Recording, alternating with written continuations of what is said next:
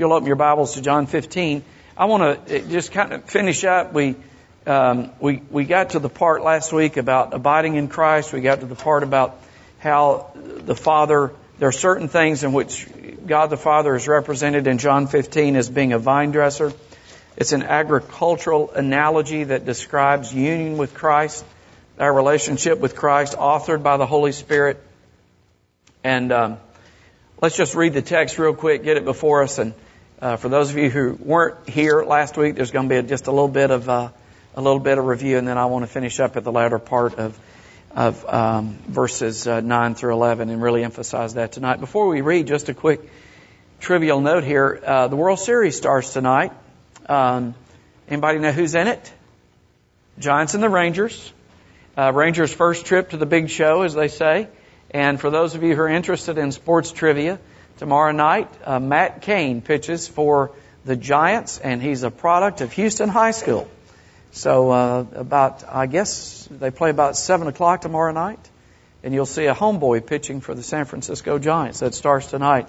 Josh Hamilton, who plays for the Rangers, signed a big bonus, and his life began to deteriorate and fall apart, fell into drug addiction, had lost the promise of a brilliant baseball career because of his sin choices that resulted in a great enslavement. And the Lord brought him out of darkness. He set, as Psalm 40 says, He brought my feet out of the miry clay. He set my feet upon a solid rock, and He gave me a new song to sing.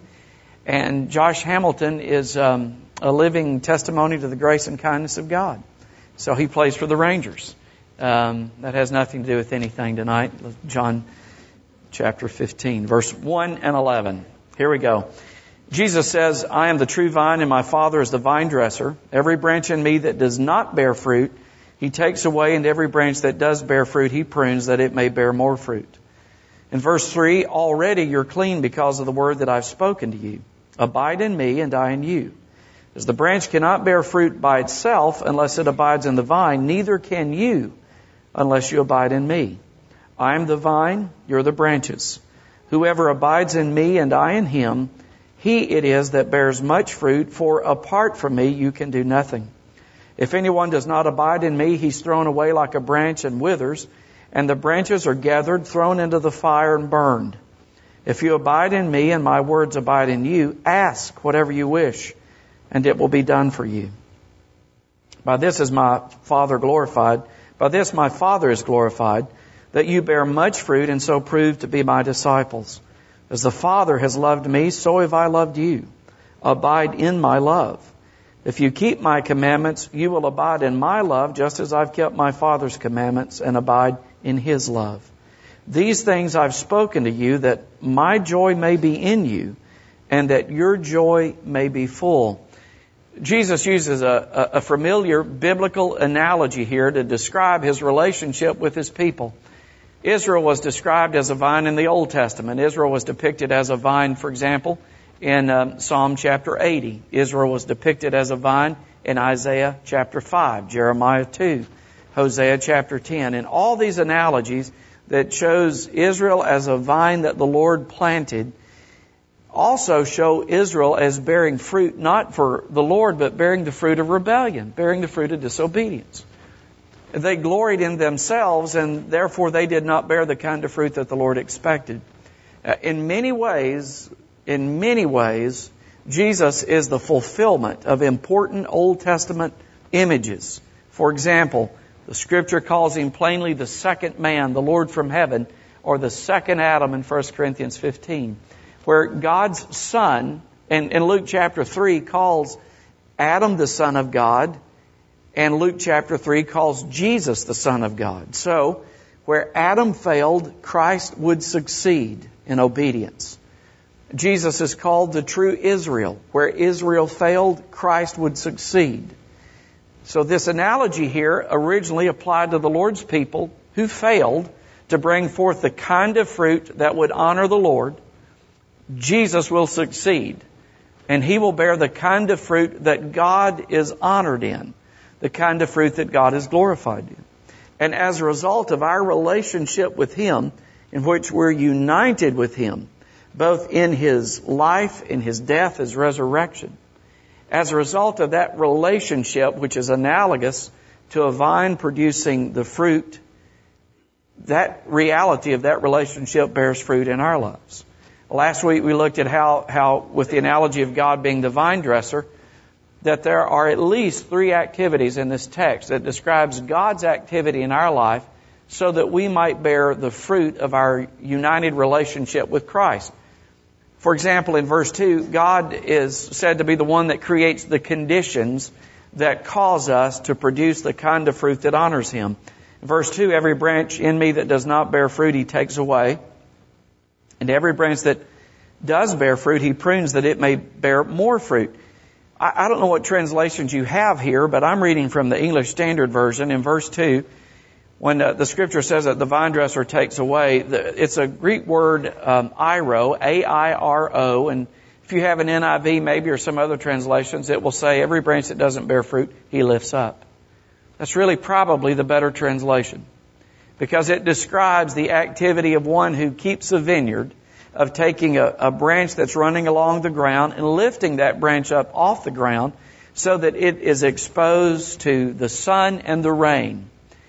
Many, many years ago when our kids were small, Melinda and I thought it would be fun to raise a few things in our backyard. We were in Martin, Tennessee. I know Gail Might's a UTM graduate and maybe others of you. And so we lived 402 Walters. And we decided for the benefit of our kids and so on that, and our love of fresh vegetables in the summer, that we put out some tomatoes, we put out squash, we put out, I think we put out cantaloupe, and we put out okra and other things. The only thing that prolifically produced was okra. We had more okra than you could imagine. It turned out to be like a grade B horror movie at the drive-in. You know, the giant okra that ate Martin. I mean, it just continued to produce. We discovered that every time you would pluck the okra itself, more would produce. We finally had to dig it up by the roots. It was a nightmare. But one thing we discovered, however, is that you had to tend the garden. That's the part I hated. I didn't mind the harvest. It was the tending that really bothered me. It just really, I grew to appreciate the curse by having that just little patch of garden in the backyard. It had to be kept up. The analogy here of a relationship with Christ that's analogous to this agricultural image is that God creates the conditions in our life that causes that kind of growth. He exposes us to the things that will produce growth in our life. Secondly, He cleanses us. We looked at that last week. It's verse 3. The word in the English Standard Version is the word prunes, but you may have a version that talks about cleanses, that through God's activity we're cleansed. And the medium of the cleansing is the Word of God. Ephesians 5 says that Christ washes His church by the water of the Word. Our minds are bathed, our imaginations are bathed in the Word of God. It reorients our thinking. It's what Paul called in Romans 12 a renewing process where our minds are renewed along the lines of truth and not along the lines of error.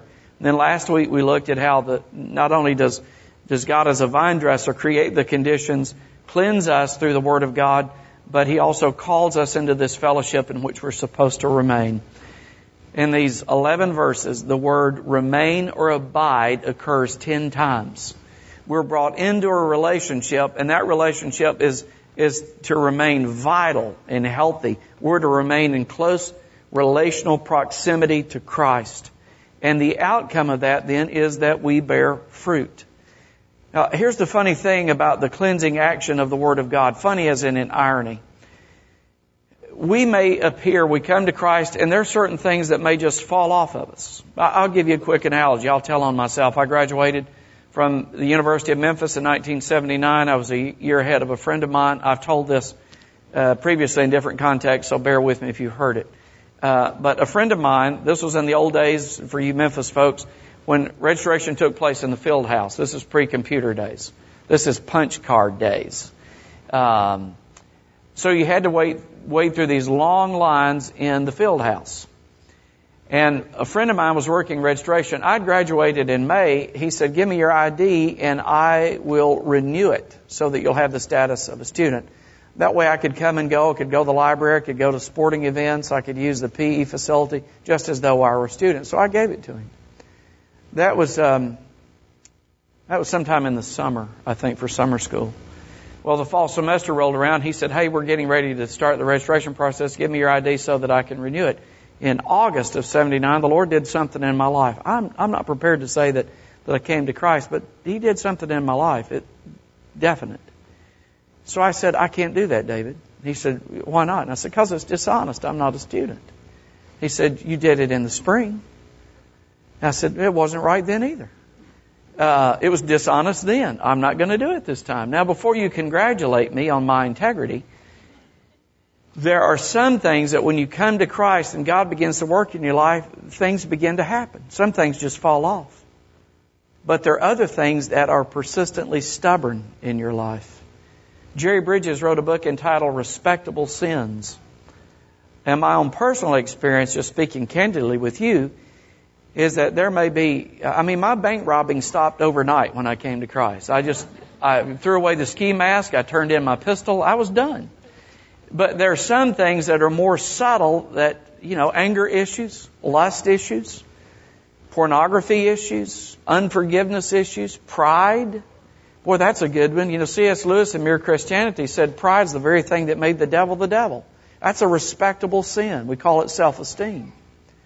So there are other issues that may be respectable sins. Slander, gossip, sowing discord among brothers, covetousness, envy, the love of appearance, fearing man, the love of acclamation, of adoration, the love of pretense and posturing and being seen to be something, and all those things that we kind of revel in the South. The right schools, the right place, the right clothes, the right neighborhood, all those things that make us feel better about ourselves. Those are more stubborn and persistent. It takes a work of the Spirit to produce true humility so that we're not really proud of the humility that we claim to be servants and we're not actually angered when people treat us like servants. That takes a work of the Spirit. It's like video games. You play video games? Probably not. It's a pretty sophisticated crowd. Well, let's say you did play video games. There are levels in video games. You can get level 1. If you get through level 1, you go to level 2. You get through level 2, level 3, and so on.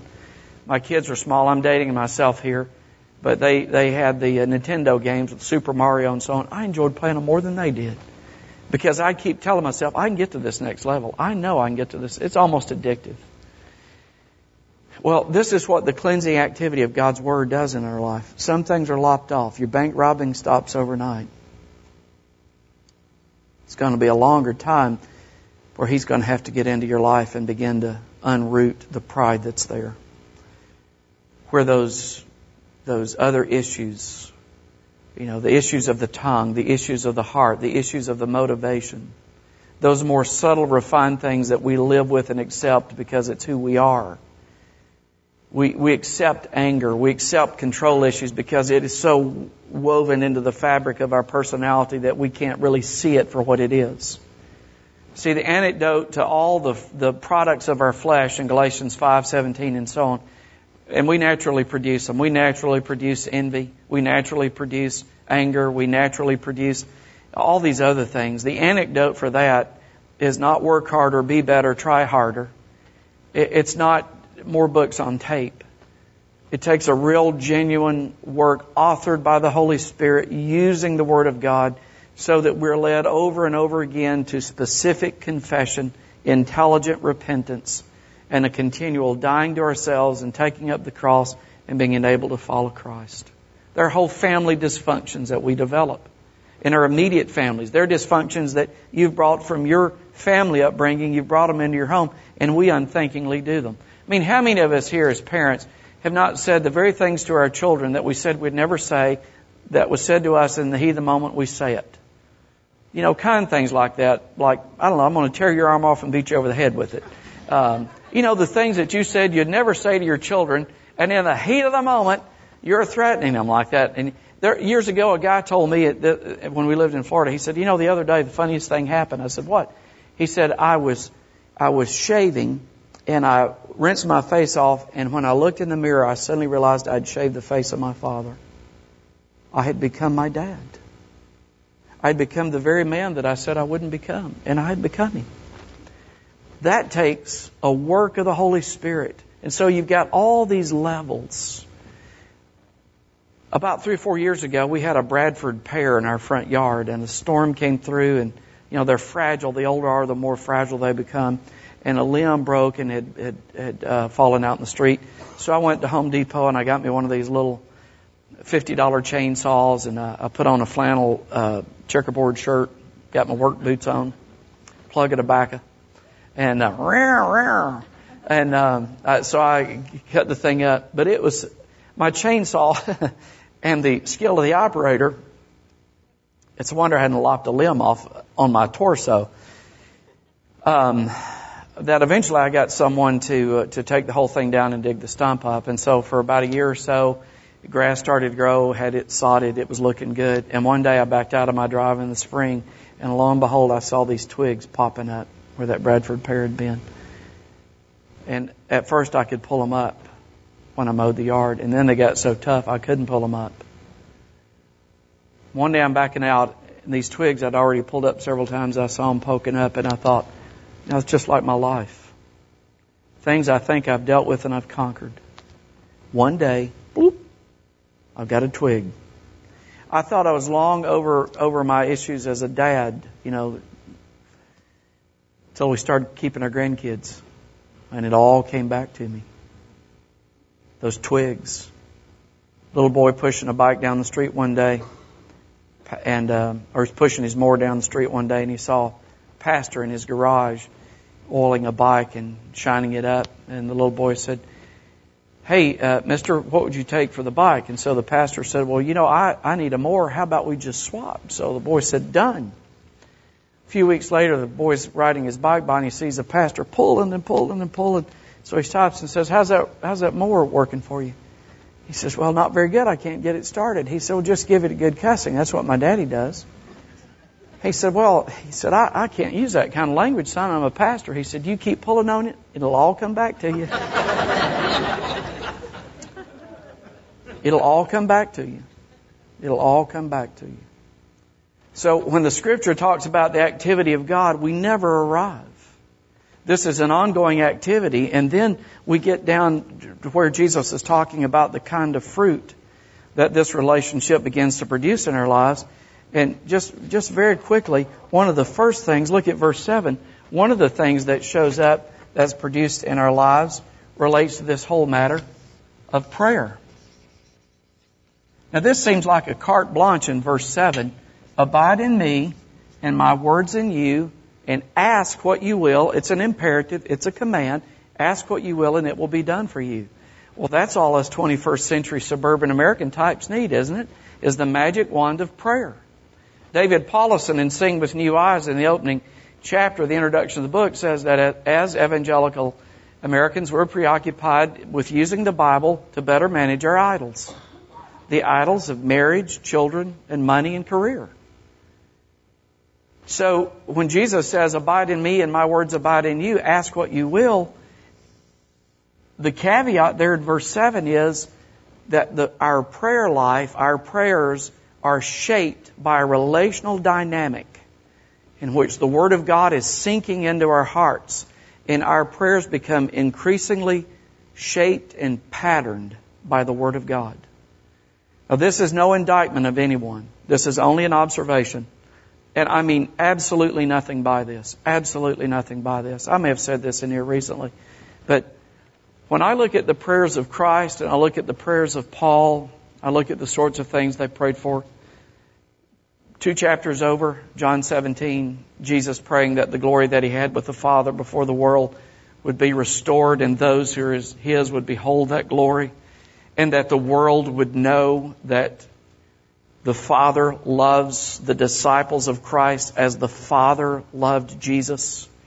Those are the kinds of things, spiritual realities for which Jesus prays. No indictment of anyone here. But my prayer life is often so self-preoccupied with temporal needs and material issues that the larger issues of praying for Christ to be formed in my life, for Christ to be formed in your life, for the fruit of the Spirit, for there to be love and joy and peace and self-control and kindness and gentleness and patience by which God would be honored and glorified, is almost nowhere on my list, because I'm preoccupied with health challenges, with children, with financial stress. I'm not minimizing. I've had all of those. I've had them all at one time. And it will make you pray. Financial pressure is like the boulder in Indiana Jones and the Raiders of the Lost Ark, the first one. That boulder is always chasing you. It's always after you. So I'm not minimizing any of those.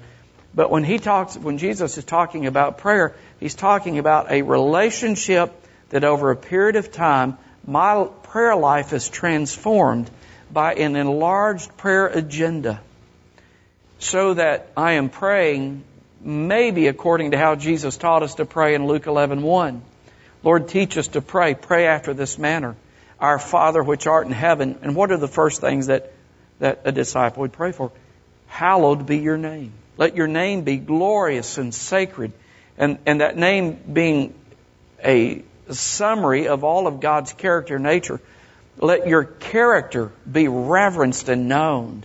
Let your name be hallowed in my life and in the lives of my family and in the lives of the people who call you by name and in the nations around the world. Let your glory be known and demonstrated so that more and more people would come to see you as all glorious. Your will be done on earth as it is in heaven. Father, your will be done. And your prayer life then begins where Jesus began. And finally we get down to the daily bread. But we come to the Lord as He is sovereign and we're His subjects. And so we are amenable to His will. Grant me the grace to accept your will. And there are aspects of the will of God. There are those decretive aspects, which is called the secret will of God, things that He's determined will happen. And there is preceptive will of God, which is revealed in the Scripture. I don't know about this, but I do know about this. And quite frankly, I know enough about this that troubles me when I look at my life compared to this, let alone worrying about what I have no control over. So part of praying is like Jesus in the garden. Lord, not my will, but your will be done. Give me grace to accept what you've ordained to happen in my life. Hebrews 9 says there's a day appointed for all of us. There's a day appointed for all of us. Psalm 139 says that the days were written in the book before there were ever one of them for all of us. So there's so much about my life I don't understand, and it will unfold. Give me grace to accept what you intend for me. Help me to rejoice in it, to embrace it. And then help me to have Christ formed in my life. Now give me my daily bread, O God. So prayer then is shaped by a relational reality. And then you've got the whole issue, the next issue. You've got the whole issue of prayer. Not of prayer, but of love, for example. The whole issue of love. And just very quickly, I think that's verse 9. Abide in my love as I have abided in the Father's love. And if you're in the first hour class, this is going to be a little bit of a review, but at least in the original text, Greek text, there are the words eros, there is the word philia, and there is the word agape. This is where the culture lives. We get the word sexual desire, eroticism. This is sensual desire. This is where the culture lives. This is what's maximized in our culture. It's maximized in our movies, our television programs, print media, and so on. You go through the checkout line at Kroger and you look at the tabloid magazines. This is what's emphasized. One commentator who did a word study on the various words, it may have been trench. This is self-preoccupied, self-serving, self-gratifying. And this is never satisfied by the consuming. That's why lust can never be satisfied. It always breeds more lust. Lust is never satisfied. It demands more. It requires more. This is where the culture lives. Philia is the love of friends. This is friendship. This is, I love you because you love me. I like you because you pull for the volunteers. I like you because you voted for my candidates. This is a because of love. And that comes quite natural to us as well. But this kind of love is an in spite of love. It is not self-centered, it's other-centered. It's sacrificial. It's transforming. It's redemptive. It's the kind of love that Jesus speaks of in verse 13 when He talks about a man laying down his life for his friends. This is the kind of love that God calls us men to in leadership in our homes in Ephesians 5. It's sacrificial and redemptive. It's modeled by Christ. It's not modeled by a CEO. It's not modeled by the rich and powerful. The leadership model of Jesus takes the leadership that is prized and celebrated and applauded in our culture. It takes that model of a man on top in control of his domain, and it flips it upside down and calls that man to be a servant. That is as foreign to us as daylight is to darkness.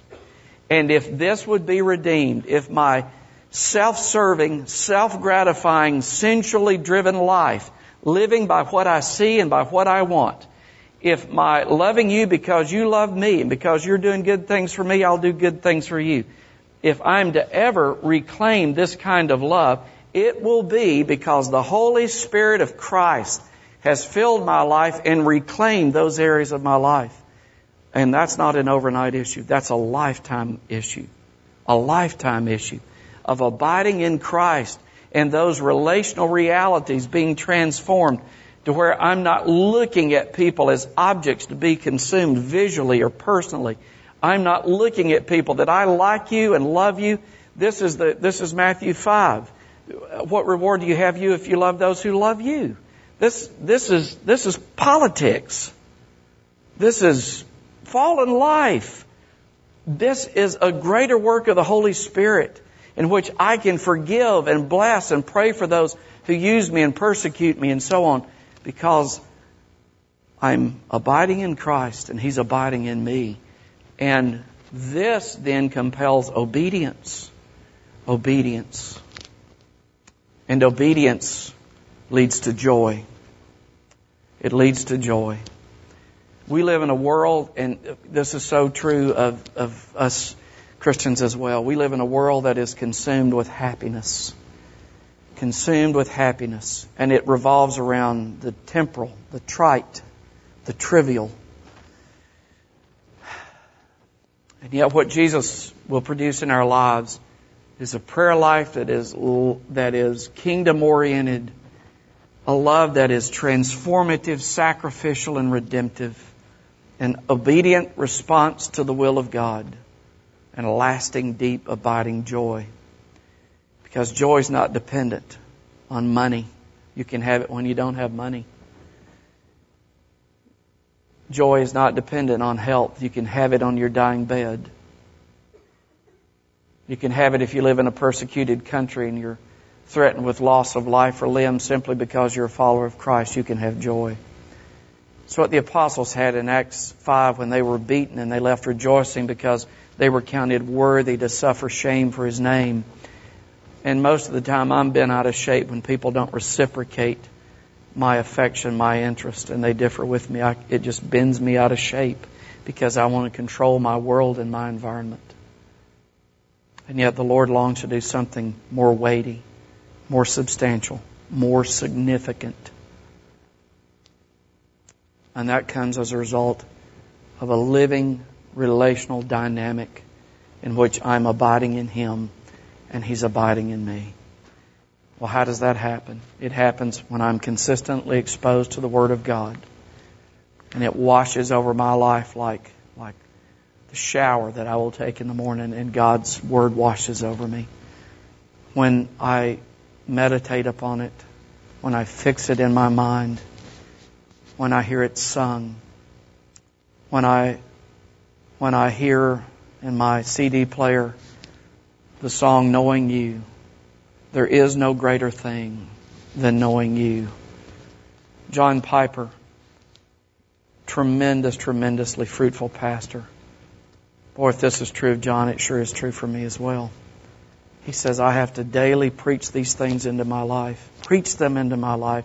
Press them into my soul, or they will be lost and slip away by a consumeristic culture that has other priorities and values.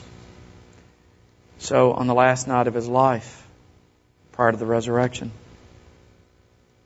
in John 15, Jesus says to 11 men, abide in me, and I will abide in you. And by me, you will bear much fruit.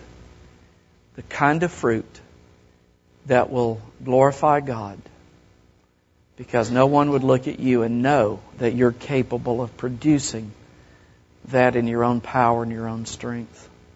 Honestly, the things that we most gravitate toward are the things that will magnify us in the eyes of people, and they'll think we're something. They'll think we're something. We're smart. We're handsome.